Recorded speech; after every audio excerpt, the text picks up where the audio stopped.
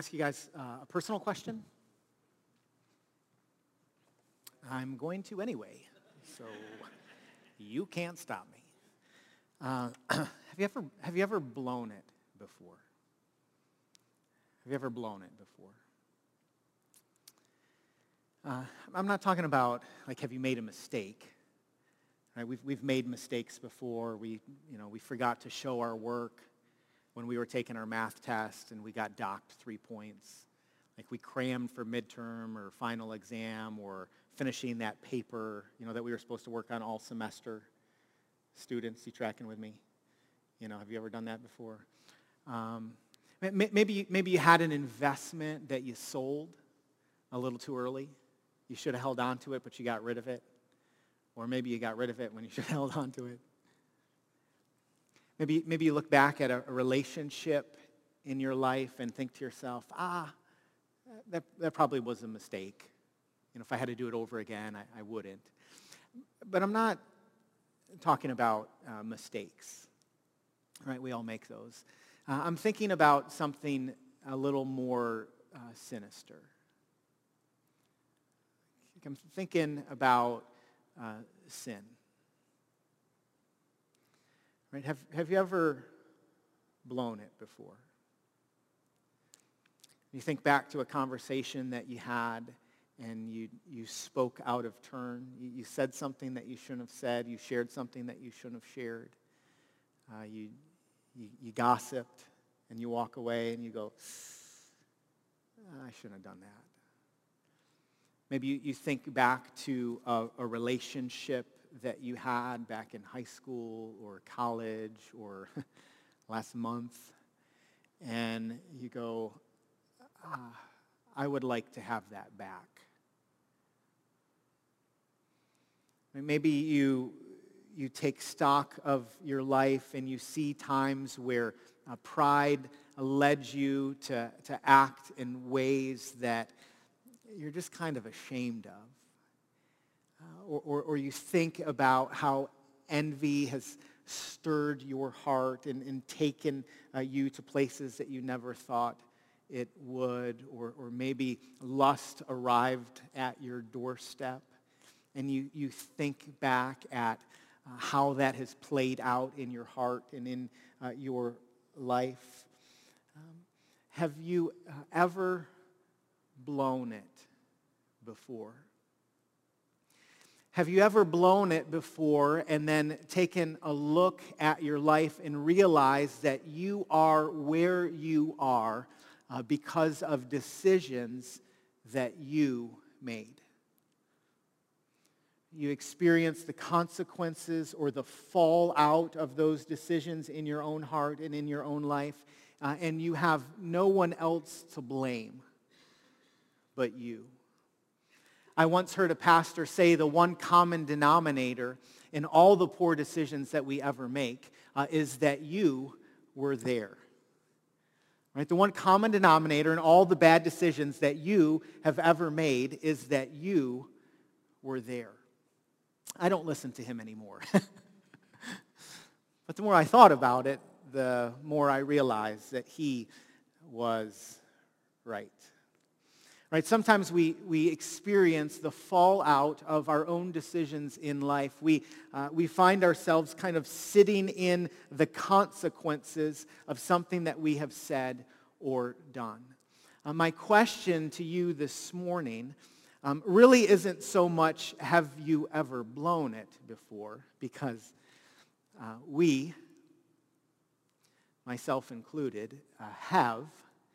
It's how do we respond to God when we've blown it? How do we respond to God when we've blown it? This is actually the question that's answered for us in Nehemiah chapter 9.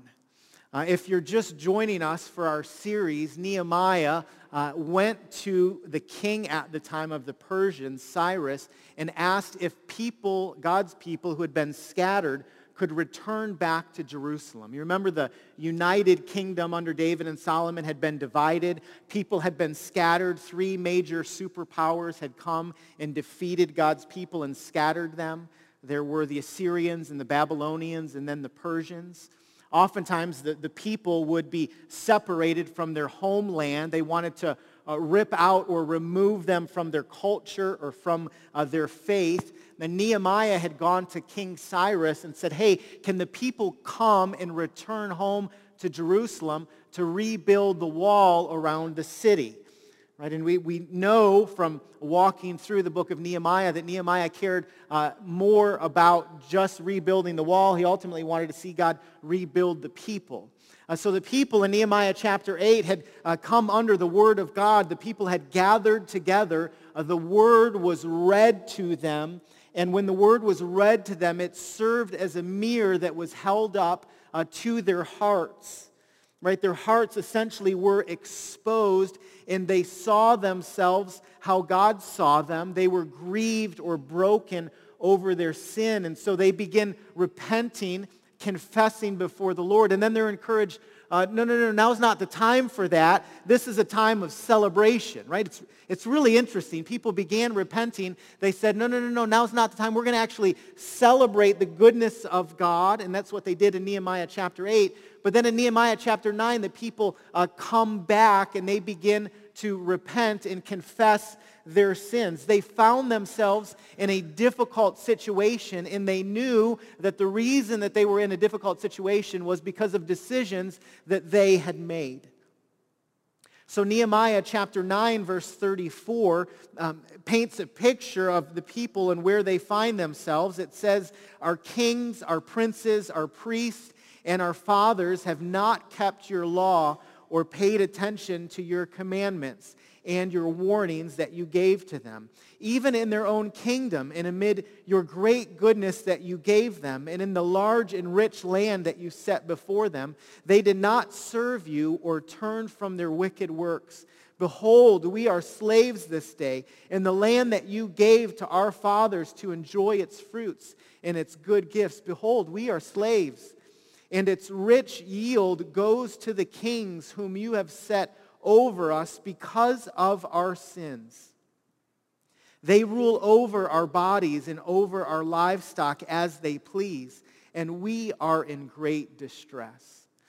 So the people find themselves in this land that God had promised to them, this place that God said he would give to them, but they realize that there is someone over them now, and the reason that there is an enemy over them and ruling over them is because of their own sins, or because of the decisions that they had made. So how do we respond to God when we've blown it? Nehemiah chapter 9 is going to instruct us to respond in three ways. He's going to tell us that we should confess or repent of our sin, remember the goodness of God, and then recommit ourselves to the Lord. Repent, remember, and recommit. First, the people in Nehemiah chapter 9, verse 1, repent. It says, now on the 24th day of this month, the people of Israel were assembled with fasting and in sackcloth and with earth on their heads. And the Israelites separated themselves from all foreigners and stood and confessed their sins and iniquities of their fathers. And they stood up in their place and read from the book of the law of the Lord their God for a quarter of the day. And for another quarter of it, they made confession and worshiped the Lord their God. You see the picture? People have gathered together. They're broken over their sin. Right? Their hearts have been exposed to the Lord. And so they hear from the Word of God, and then they respond to the Word of God. They confess their sins. They repent. They, in essence, come clean before God. Oftentimes, we have a tendency, you and me have a tendency to defend our sin.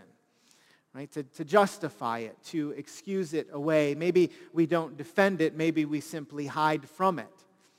Right? We pull an Adam and Eve and we try to cover our tracks. We try to make sure nobody finds out or nobody knows what we've said or done. Maybe we blame someone else. We look and we point fingers and we go, well, the reason that I responded the way that I did was because of something you have done. Moms and dads, have you ever done this before where you found yourself frustrated with your son or daughter having a conversation, responding to something they said or did in an inappropriate way, and you see the brokenness of your own heart and how you are interacting with them, and yet, instead of accepting responsibility, you essentially point the finger and say, hey, we kind of are where we are because of decisions that you have made.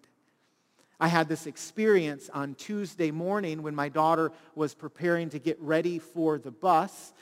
She was running late, even though her father had gotten her up in an ample amount of time to get ready and have breakfast and put on her shoes. I'd given her at least 5 to 7 minutes to do all that. And I was frustrated because she was running a little behind, and because all year, and I don't want to toot my own horn, but all year, while I have been responsible for getting Amelia to the bus, she has never missed the bus. So I had a perfect record. We're a week and a half away from the end of the year, and I wanted to continue that record. As she is on the stairs trying to put on her socks and shoes, 1 minute past the time she was supposed to be at the bus stop, her father is getting frustrated with her because his record is about to be broken. Right? And so I find my voice being elevated and my frustration being elevated with my daughter, responding to her in an inappropriate way, quite honestly sinning in my interaction with her. But instead of accepting responsibility, I said, you had plenty of time to get ready. You need to get your socks and shoes on. You're the problem. Right? So we have a tendency to do this sometimes with sin. We blame others for the situation we find ourselves in. I had the joy that morning of driving her to school because I was lax in getting her ready, and because of that, she missed the bus, and so I had the opportunity to repent and to say, that was wrong. Right? Forgive me. Right? But we do this sometimes with our sin. We justify it, we defend it, we hide, we downplay it, we say that it's not a big deal. But the people here in Nehemiah chapter 9, they do not respond that way. Right? They confessed their sin, Scripture says, and they confessed the sins of their fathers. Isn't that interesting? Verse 2, and the Israelites separated themselves from all foreigners, which means they devoted themselves to God. And it says, and they confessed their sins and the iniquities of their fathers. Admittedly, I read that, and I get them confessing their sins. Right? I get that, because I'm responsible for my sin. If I mess up, I fess up, because I have this relationship with the Lord. It's between me and Him. And I think we have a tendency to be very individualistic in our relationship with God. And so we think about this right here. But apparently the people are not only thinking about this, confessing their sins, but it says they confessed the sins of their fathers. I don't know as a church and as a people if we have a healthy category for that. Right? It's so easy for us to look at the decisions that others have made and go, well, it's on them. Right? They did that. They said that. That's their fault. And yet within the church, the community, the body of Christ, it seems like it is time for us communally to confess sins that our fathers have committed. So as we interact with God, we say, hey, we are a people historically who have missed the mark. Like, I'm not the first one. I wasn't the first one just on Tuesday that it happened to. Right? And so there's this sense where we confess to the Lord, we confess our sins, but also there are times when it's appropriate as a church, as the people of God, to look back, maybe even historically, and to go, hey, we've dropped the ball here.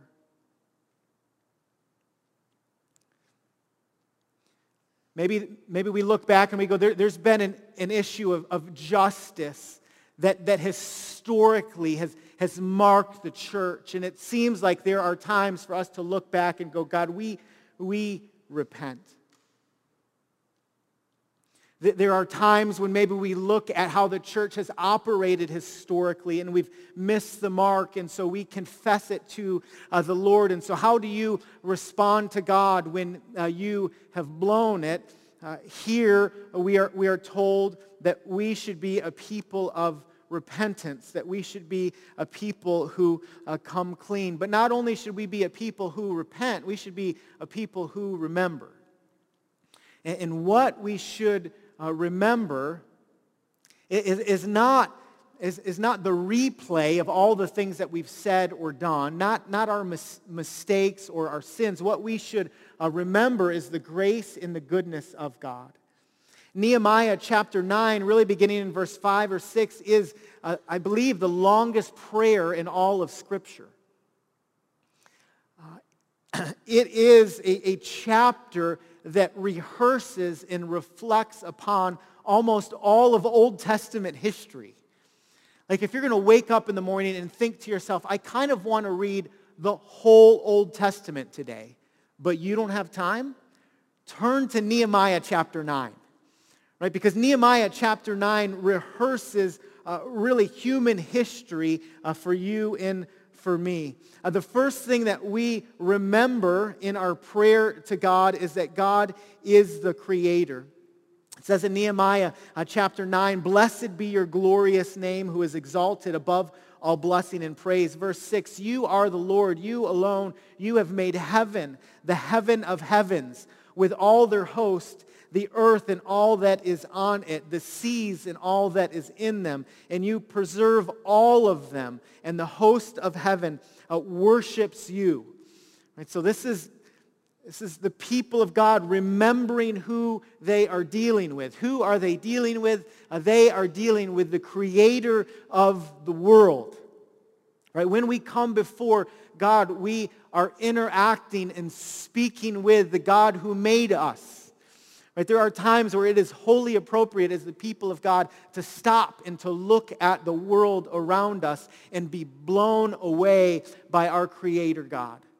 Right? There are times when it's wholly appropriate for us to make our way up a mountain and stand on the top and look out and think to ourselves, wow. Right? God made this. There are times when it is wholly appropriate to drive to the beach, to stick your toes in the sand and let the water come up against them and go, God, I am blown away that you spoke this into existence and that you told the water that's far enough. Right? God is the Creator God, and so people in their brokenness are coming to Him and saying, God, you made it all. Not only do they acknowledge God's creation, but they acknowledge that God is a promise-keeping God. Look at verse 7, Nehemiah chapter 9. It says, "You are the Lord, the God who chose Abram and brought him out of Ur of the Chaldeans and gave him the name Abraham. You found his heart faithful before you, and you made with him the covenant to give to his offspring the land of the Canaanite and the Hittite and the Amorite and the Perizzite and the Jebusite and the Girgashite. And you have kept your promise, for you are righteous." And so they come before the Creator God of the universe, and they speak back to God, God, you are a faithful God who keeps your promises. Amelia came back from school about a week ago, and she wanted me to hang something in her room. And she told me late at night, I had prayed for her. It was like 9:57. I'm like, we're not going to hang that right now. I will hang it up tomorrow. Tomorrow was a very busy day for Daddy. I have no recollection of what I did, but I was busy, and I forgot to hang up this thing on the wall. And she told me when she went to bed, Dad, you said that you were going to hang that up on the wall. And I said, I am so sorry. I forgot to hang it up. But, however, I will hang it up tomorrow. And when she came back from school the next day, she came into her room, and someone forgot to hang this little thing up on the wall. I won't mention who it was, but hypothetically, for the sake of the illustration, it was me. And I realized in that moment, she's asked me 3 times to hang this up, and I have not done it. And I just thought to myself, okay, what does that feel like for a little person to hear someone essentially make a promise and say, I'm going to do it, and not do it? What is amazingly wonderful is when God says he is going to do something, he does it. He is not slow in keeping his promises. And so get the picture. The people, right, they've blown it. They're ruled by another nation. They're under their thumb. And they confess their sins and the sins of their fathers to the Lord. And then they come before the Lord and say, God, you are the God who made all of this. This is yours. And then they remind God as if he needs a reminder that he is the promise-keeping God. And then they mention to God that he is the protector and the provider of all people. It says in verse 9, and you saw the affliction of our fathers in Egypt, and you heard their cry at the Red Sea, and performed signs and wonders against Pharaoh and all his servants and all the people of the land. For you knew that they acted arrogantly against our fathers, and you made a name for yourself, as it is to this day. I love that. You, God, made a name for yourself. And you divided the sea before them so that they went through the midst of the sea on dry land, and you cast their pursuers into the depths as a stone into mighty waters. By a pillar of cloud you led them in the day, and by a pillar of fire in the night, to light for them the way in which they should go. You came down from Mount Sinai and spoke with them from heaven and gave them right rules and true laws, good statutes and commandments. Verse 14, and you made known to them your holy Sabbath and commanded them commandments and statutes and the law by Moses your servant.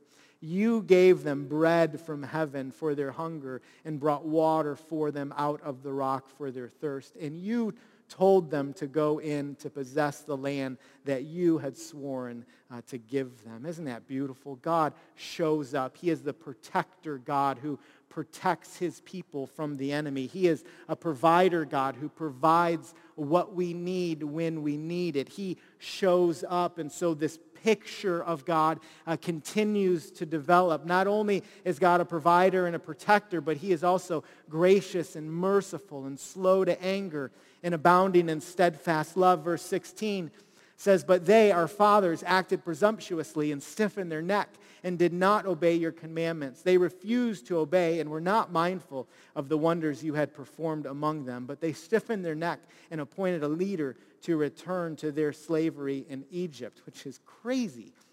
And it says, but you are a God ready to forgive, gracious and merciful, slow to anger, and abounding in steadfast love. You did not forsake them. Man, is that not good news? When you and when I experience the consequences of our own sinfulness, we approach a God, apparently, who is ready to forgive. He's ready to forgive. He's gracious and he's merciful. He's slow to anger. If you were to continue to read chapter 9, really verses 18 on through verse 29, you read again and again and again how God shows up and shows off, and the people, God's people, rebel. Right? We read time and time again, God being so godlike in humanity being so human.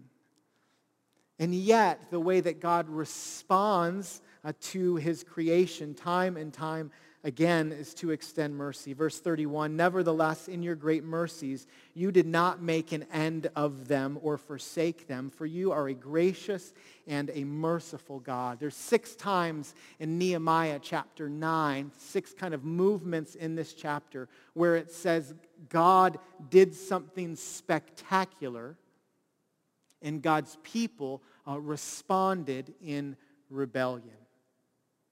Right? God does something spectacular, and God's people respond in rebellion. Oftentimes, the people would experience the consequences of their own decisions that they made, and they would cry out to God, and God would continue to be merciful and gracious with his people. We see it time and time again. This is like SportsCenter Top 10 of all the wonderful plays that God has made historically.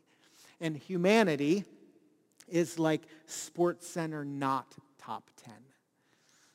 Like these are the ways that we've fumbled God's grace. These are the ways that we have drifted from him. These are the ways that we have gone our own way. And so the people, they know they're experiencing the consequences of their sins. They repent.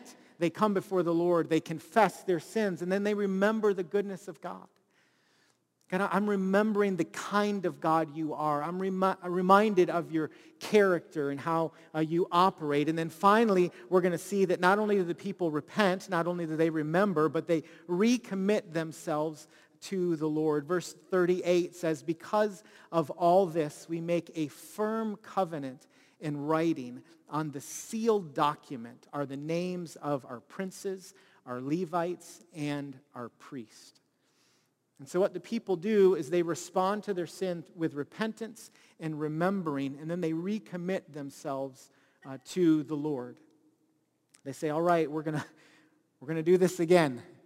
Like we're gonna be different this time. We're gonna alter and change the way that we respond to God. It's really beautiful in some ways how they respond to God after they have been broken by their sin.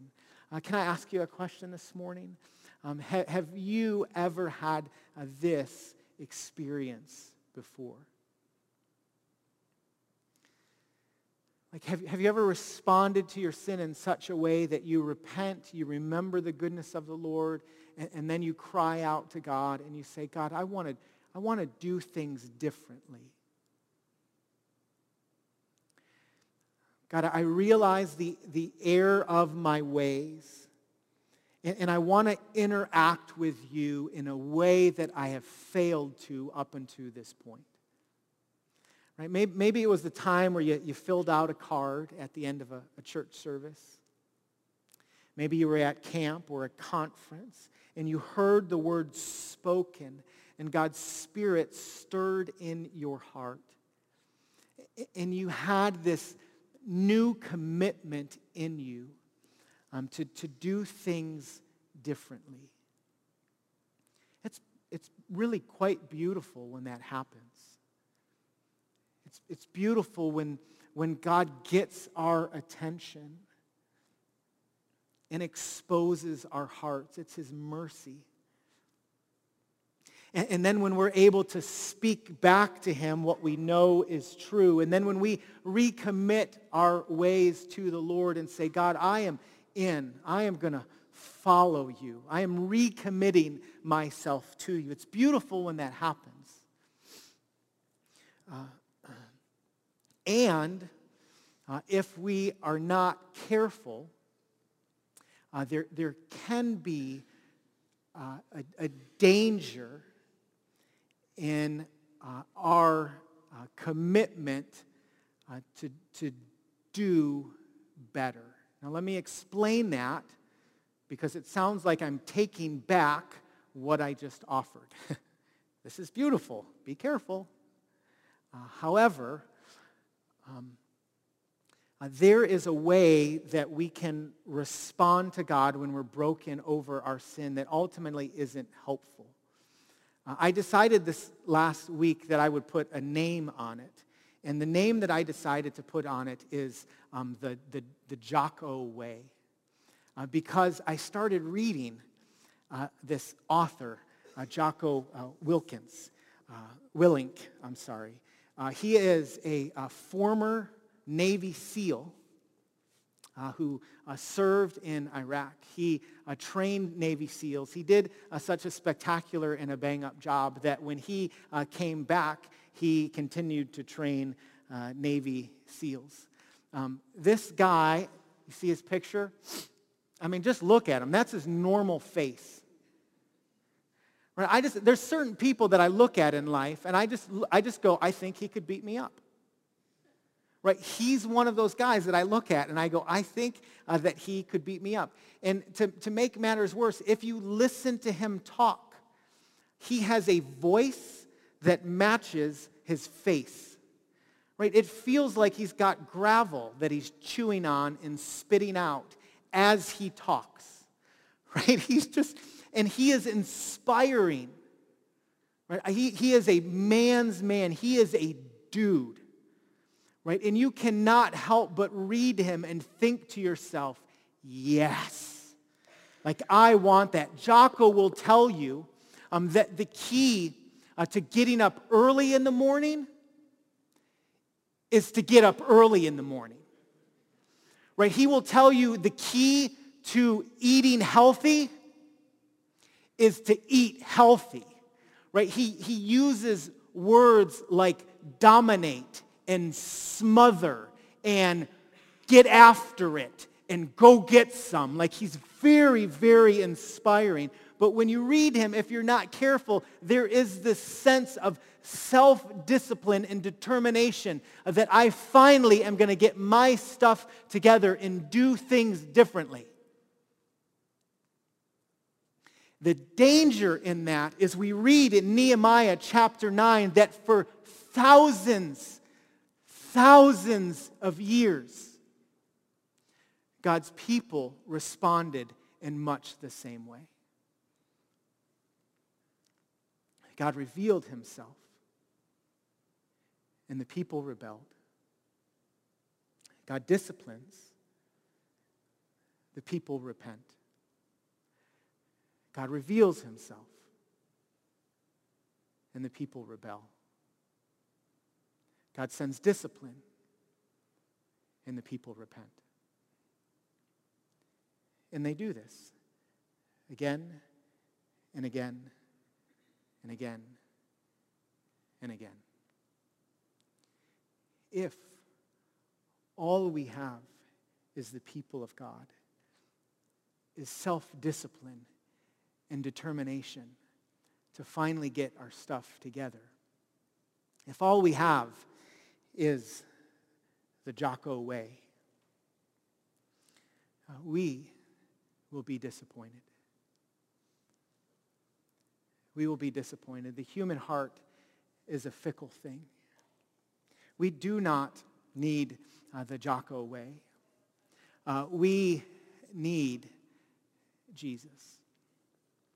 We need Jesus. This is the story of the Old Testament. The Old Testament is looking for a Savior. It's looking for a Savior. And the very good news is that in the fullness of time, our Savior came. Jesus has come. So may I suggest to you, when you find yourself broken over your own brokenness, don't cry out to Jocko. Cry out to Jesus. And he will, in a very beautiful way, meet you right where you are. Praise God for Jesus, our Savior. God, we thank you for Christ. We thank you that in our brokenness, in our sinfulness, that there is hope and there is help for us. And his name is Jesus. And so we cry out to you this morning, and we admit our inability to make life work on our own terms. We admit that we need someone outside of ourselves to save us. And we give you thanks that that person, Jesus, has come. Lord, I pray that right now you would fill your people with hope and with life. God, thanks so much for loving us. Thank you for calling us your sons and daughters. We give you thanks, and we pray these things in Jesus' name and by your Spirit. Amen.